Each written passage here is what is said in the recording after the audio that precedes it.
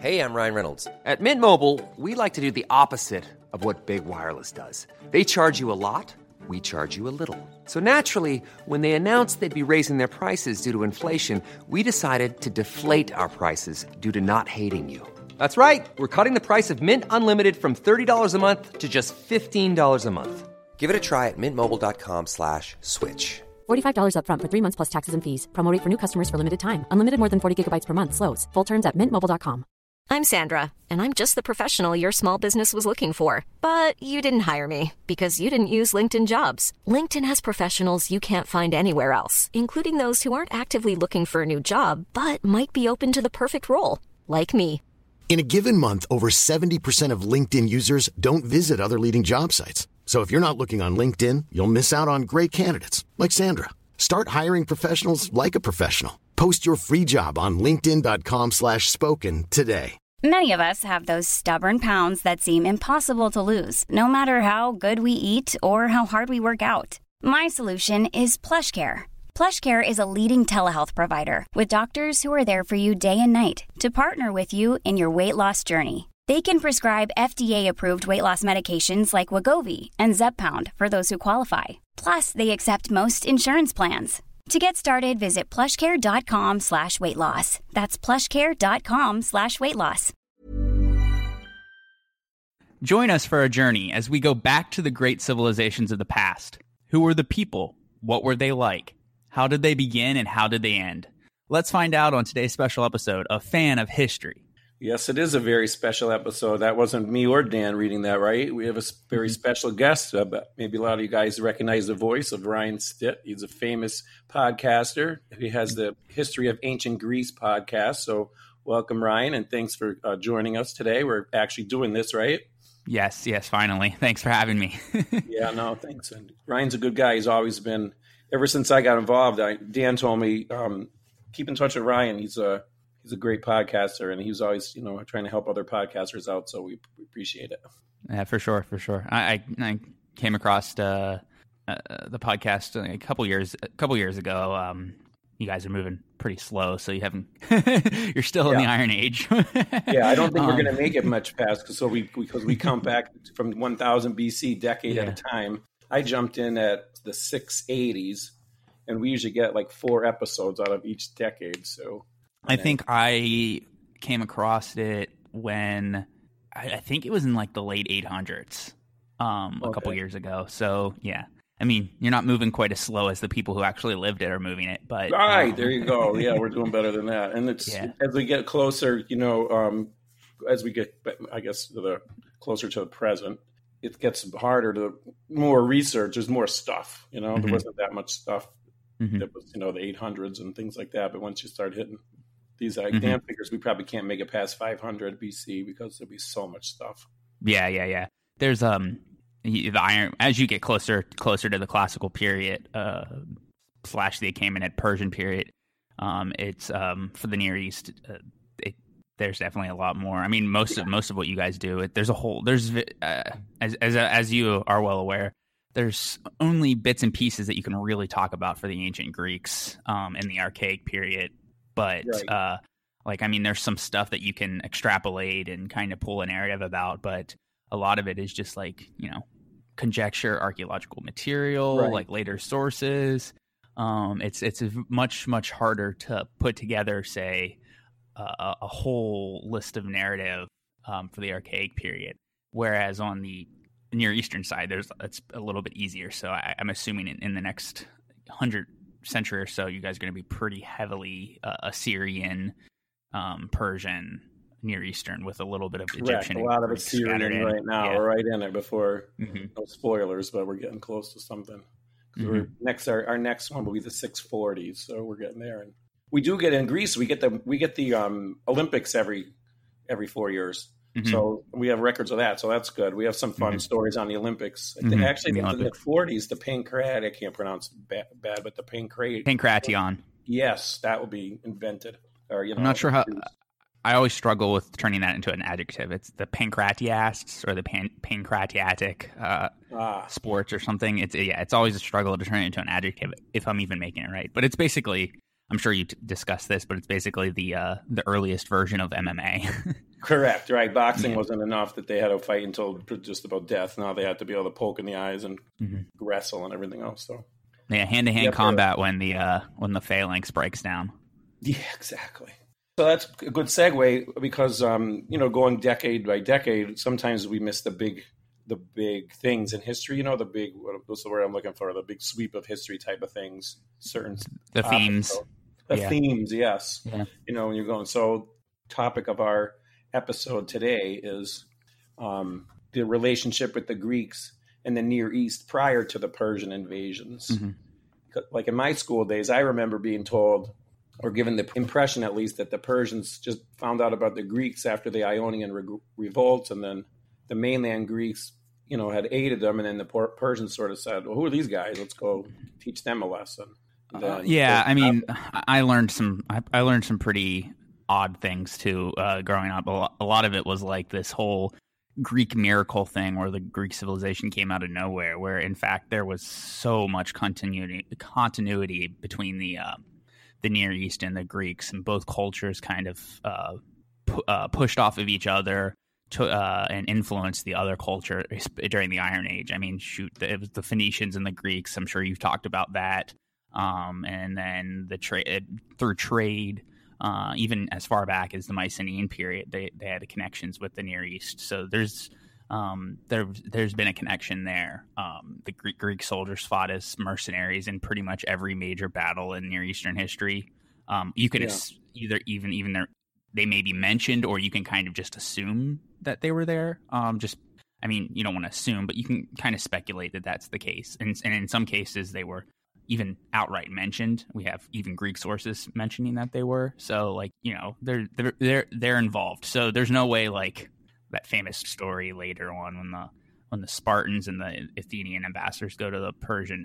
I think it's Darius. Darius. And they're like, who are these people? You can take that with a grain of salt because they obviously would have known who these people were. Who said who were these people? The Persians or the Greeks?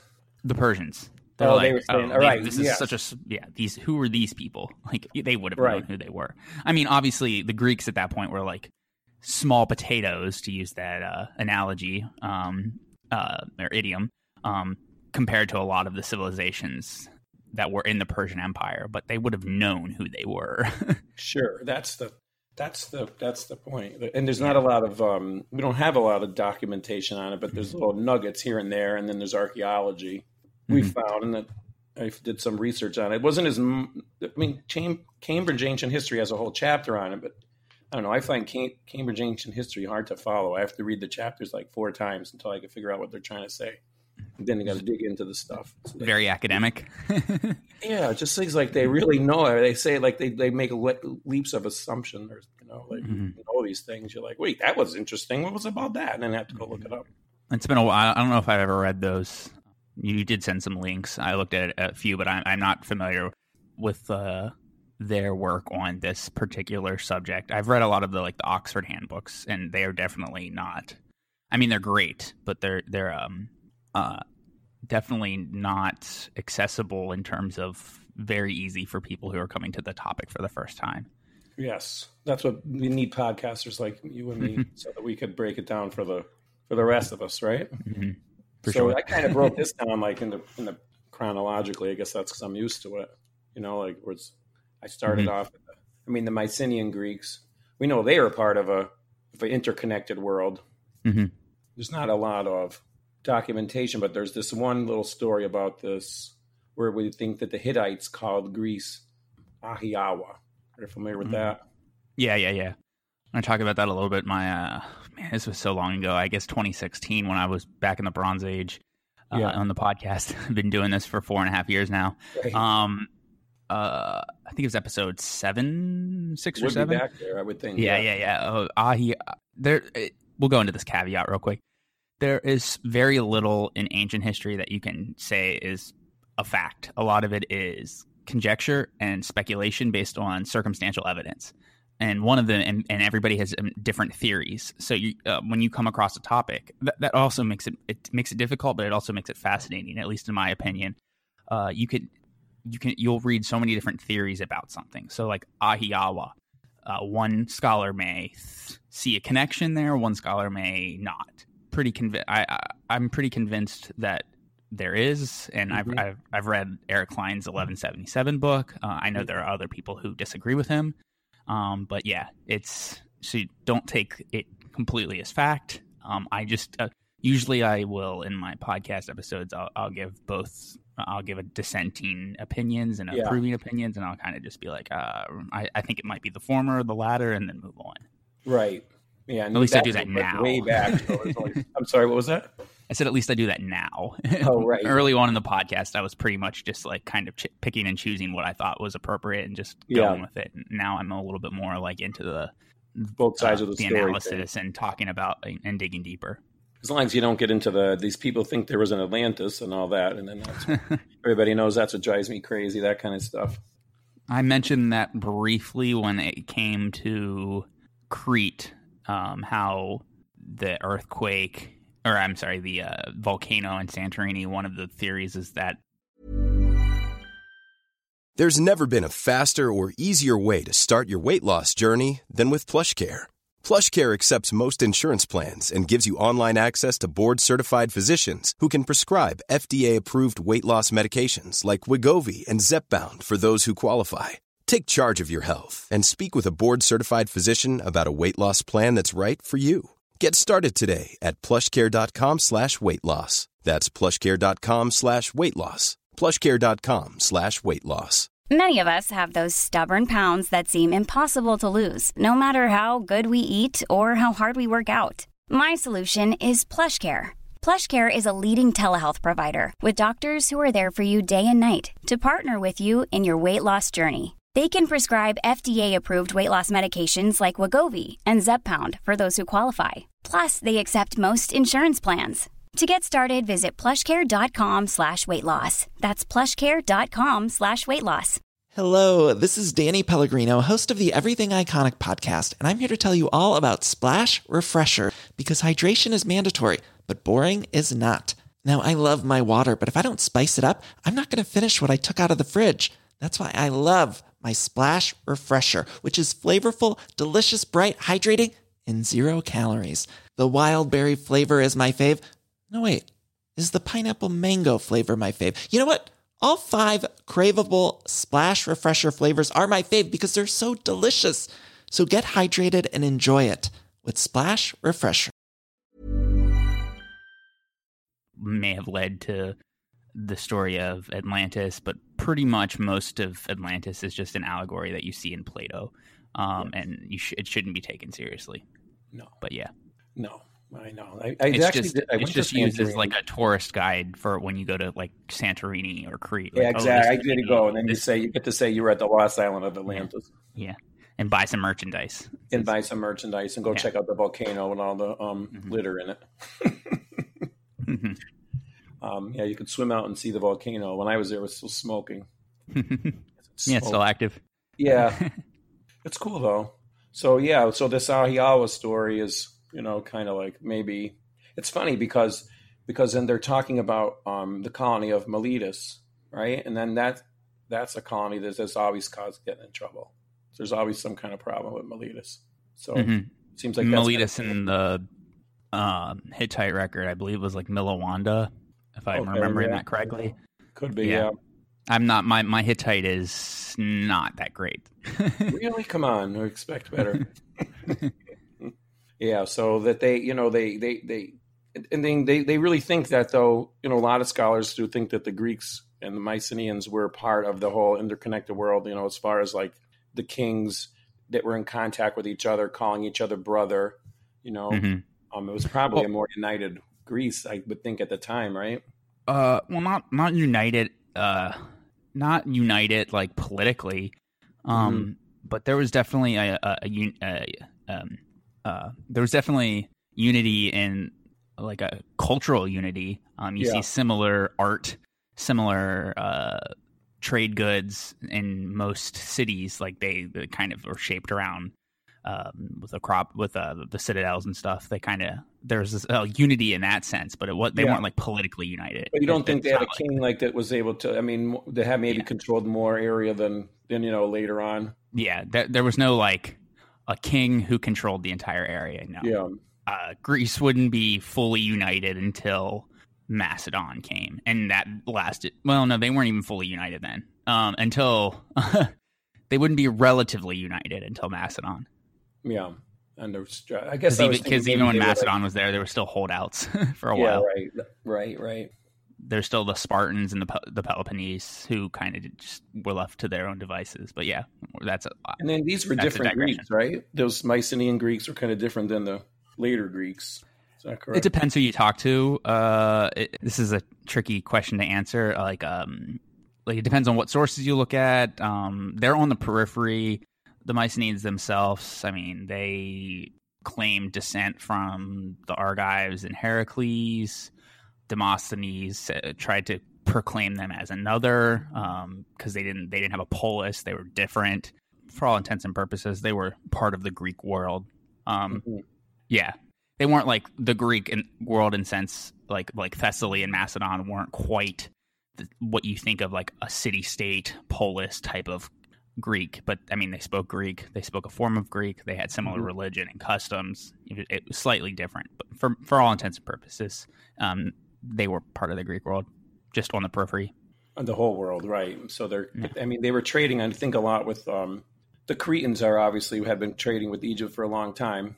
Mm-hmm. The Minoans had, I believe, as far back as the Middle Kingdom. It might have been earlier, but I definitely know as early as the Middle Kingdom, the Minoans had penetrated the Delta and traded with the Egyptians. Right. Middle Kingdom being like 1800. So we're talking about the second millennium BC. That's a long time ago. Mm-hmm. So maybe it's 2000, maybe 2000 BC. Yeah, probably 2000 BC. Way back there. Yeah, it's been a while. I might have my dates on the Middle Kingdom wrong, but yeah. You get a pass on the weird far away dates. Mm-hmm. But it's really cool. When I was doing the research, I found this shipwreck that they found in the Levantine coast from 1305 BC. And they believe it was carrying a Mycenaean diplomatic mission. And then it did have all the other trade goods from the rest of the Bronze Age culture. So there was copper and tin and, the Uluburu one. Yes. Yeah. Yeah. So it looks like they felt that were Greeks, Mycenaeans that were on a diplomatic mission. So if they were on a diplomatic mission, then they must have been, in the Near East, they're aware of these people anyway, even if they weren't from a whole United Kingdom. Mm-hmm.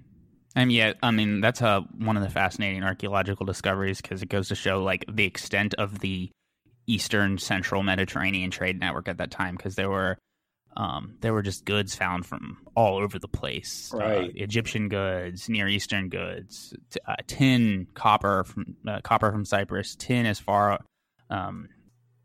away from, I think, Spain at that point. The Minoans had a pretty decent trade network too, and the Mycenaeans kind of just, whenever they took over, they kind of commandeered it, so to speak. Right. And and that's part of the whole wrap up into the Bronze Age collapse is like you have this network that's this trade commercial network that kind of is so dependent upon each other that when things start to go bad and some of the societies quote unquote collapse, it brings down the entire it brings down everybody. Right. Because everybody's so dependent upon the economies of everyone else. Everybody, right. We lost the writing, we lost everything. And then some of the civilizations were able to weather it. The ones that had more, like the Egyptians, I mean, they went to an intermediate period, and the Assyrians came out and the Phoenicians came out of it relatively strong. And the Phoenicians basically just tapped into that Mycenaean trade network and took over it, and and then made it their own. And then the Greeks got back, and then the Greeks got when writing came back, and the Greeks kind of after a century or so kind of came back, quote unquote, Dark Ages into the Archaic period or Iron Age period, whatever definition you want to use. It, they kind of tapped into that same network and expanded upon it. Mm-hmm, yes.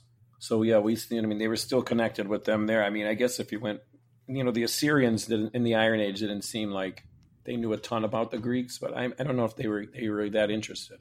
Could be the issue. The Assyrians? Yeah. Well, they actually called them Yaman, like they call them Ionians. So the Assyrian word, and even today, these words in the East for Greeks is the word for Ionian. They called them Yawan or Yamans.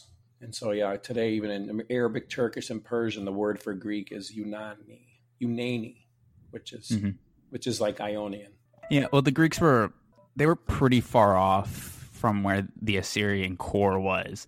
Like the Assyrians had the Phoenicians under their control. Those were like, they had access to the Phoenician ports. So the Phoenicians were like the middlemen to like the Greek trade network. So they were still plugged into they traded with the Greeks, you know. They had Almina in Syria, which was eventually a Syrian territory. The Syrians would trade as far out as Spain, and they would trade. And the Greeks were involved. Carthage later, the Phoenicians, the Greek Sicilians, and Marseille, the Etruscans. They were tapped into that trade network. It's just there was really no need to. I don't want to say there was no need, but like they were never a threat of like the Assyrians going to cross into European land and conquer the Greeks. Right. They had what they needed in the Phoenicians, access to that trade network. Right. And that's good. You brought up Almina. That seems to be where the main Greek foothold in the Near East was for a long time, right? Yeah, I think that was created in about the late 9th century. Like 825 is that's what it is. Something around there. There's no really a lot of we don't even know what they called it, right? We just know that's what it's called now. Mm-hmm. And there also was some contact between the Phoenicians and the Greeks on Cyprus as well. The Euboeans. The Euboeans came out of the quote unquote Dark Ages relatively faster, and they were one of the big colonizers and traders. Yes. Euboeans, Eretrians, and Halkis being the two big city-states on the island of Euboea. And then you also have the Corinthians, and they also big colonizers as well in the west. Halkis, that's why the Halkidiki, they went north and colonized.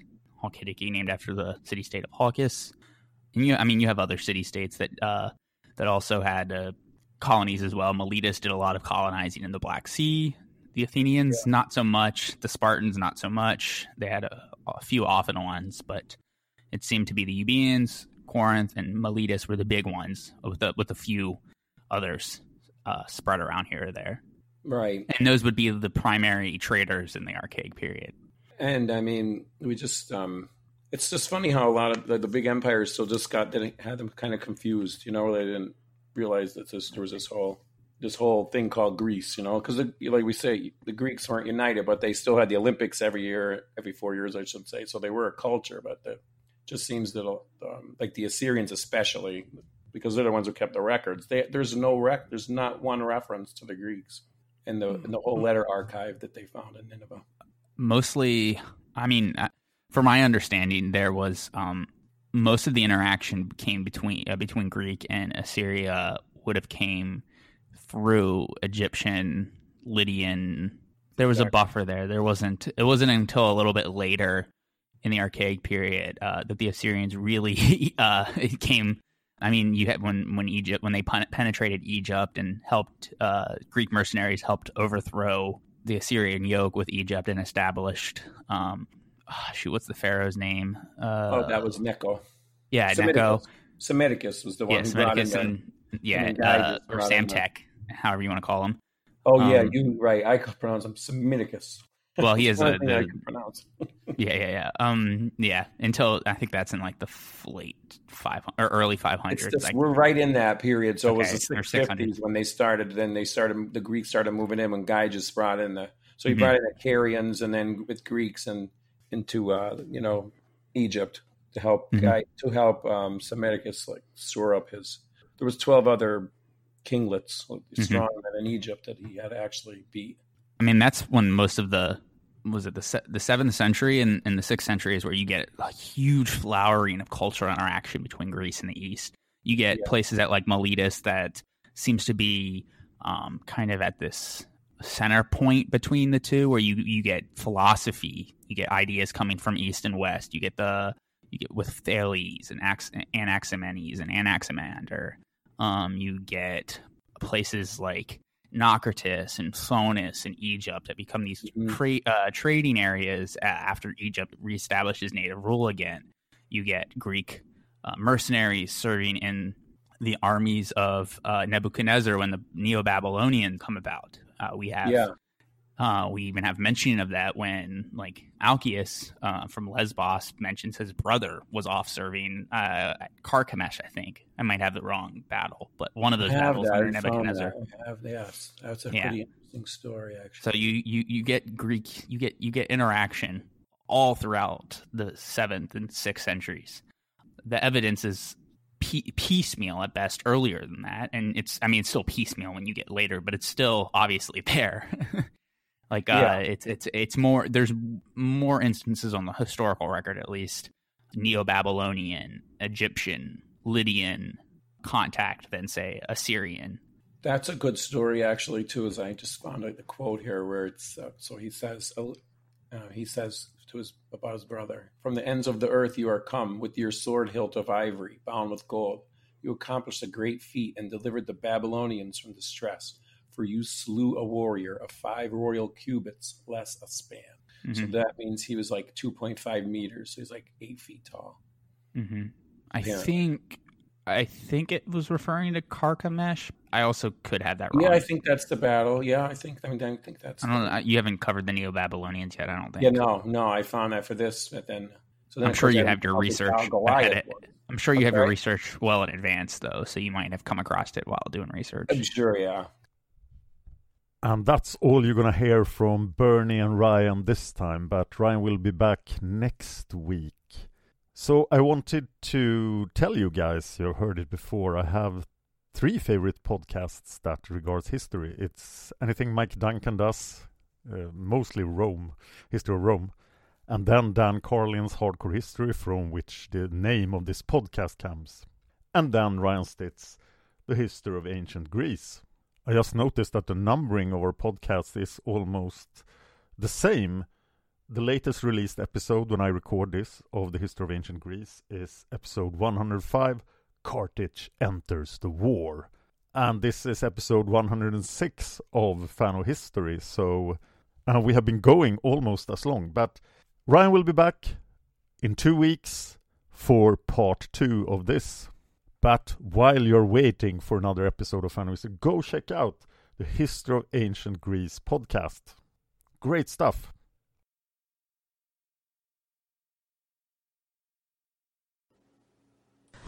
If you enjoyed this podcast, please consider supporting us on Patreon. Patreon.com/fanofhistory. Just $1 an episode would help us out. Thanks, and see you next time. Hello, this is Danny Pellegrino, host of the Everything Iconic podcast, and I'm here to tell you all about Splash Refresher, because hydration is mandatory, but boring is not. Now, I love my water, but if I don't spice it up, I'm not going to finish what I took out of the fridge. That's why I love my Splash Refresher, which is flavorful, delicious, bright, hydrating, and 0 calories. The wild berry flavor is my fave. No, wait. Is the pineapple mango flavor my fave? You know what? All 5 craveable Splash Refresher flavors are my fave because they're so delicious. So get hydrated and enjoy it with Splash Refresher. Acast powers the world's best podcasts. Here's a show that we recommend. The Real Housewives is a guilty pleasure for most, but if you're looking to not feel guilty about that pleasure, tune in to Everything Iconic with me, Danny Pellegrino, where I break down all the messy moments and behind-the-scenes antics of Bravo's popular franchise. And on Everything Iconic, I also interview celebrity guests like Kelly Ripa, Keke Palmer, Drew Barrymore, Cameron Diaz, and more about their guilty pleasures, their past work, and so much more. So if you're pop culture obsessed and find yourself watching way too much reality TV like me, tune in to Everything Iconic with Danny Pellegrino, wherever you listen to podcasts. Acast helps creators launch, grow, and monetize their podcasts everywhere. Acast.com.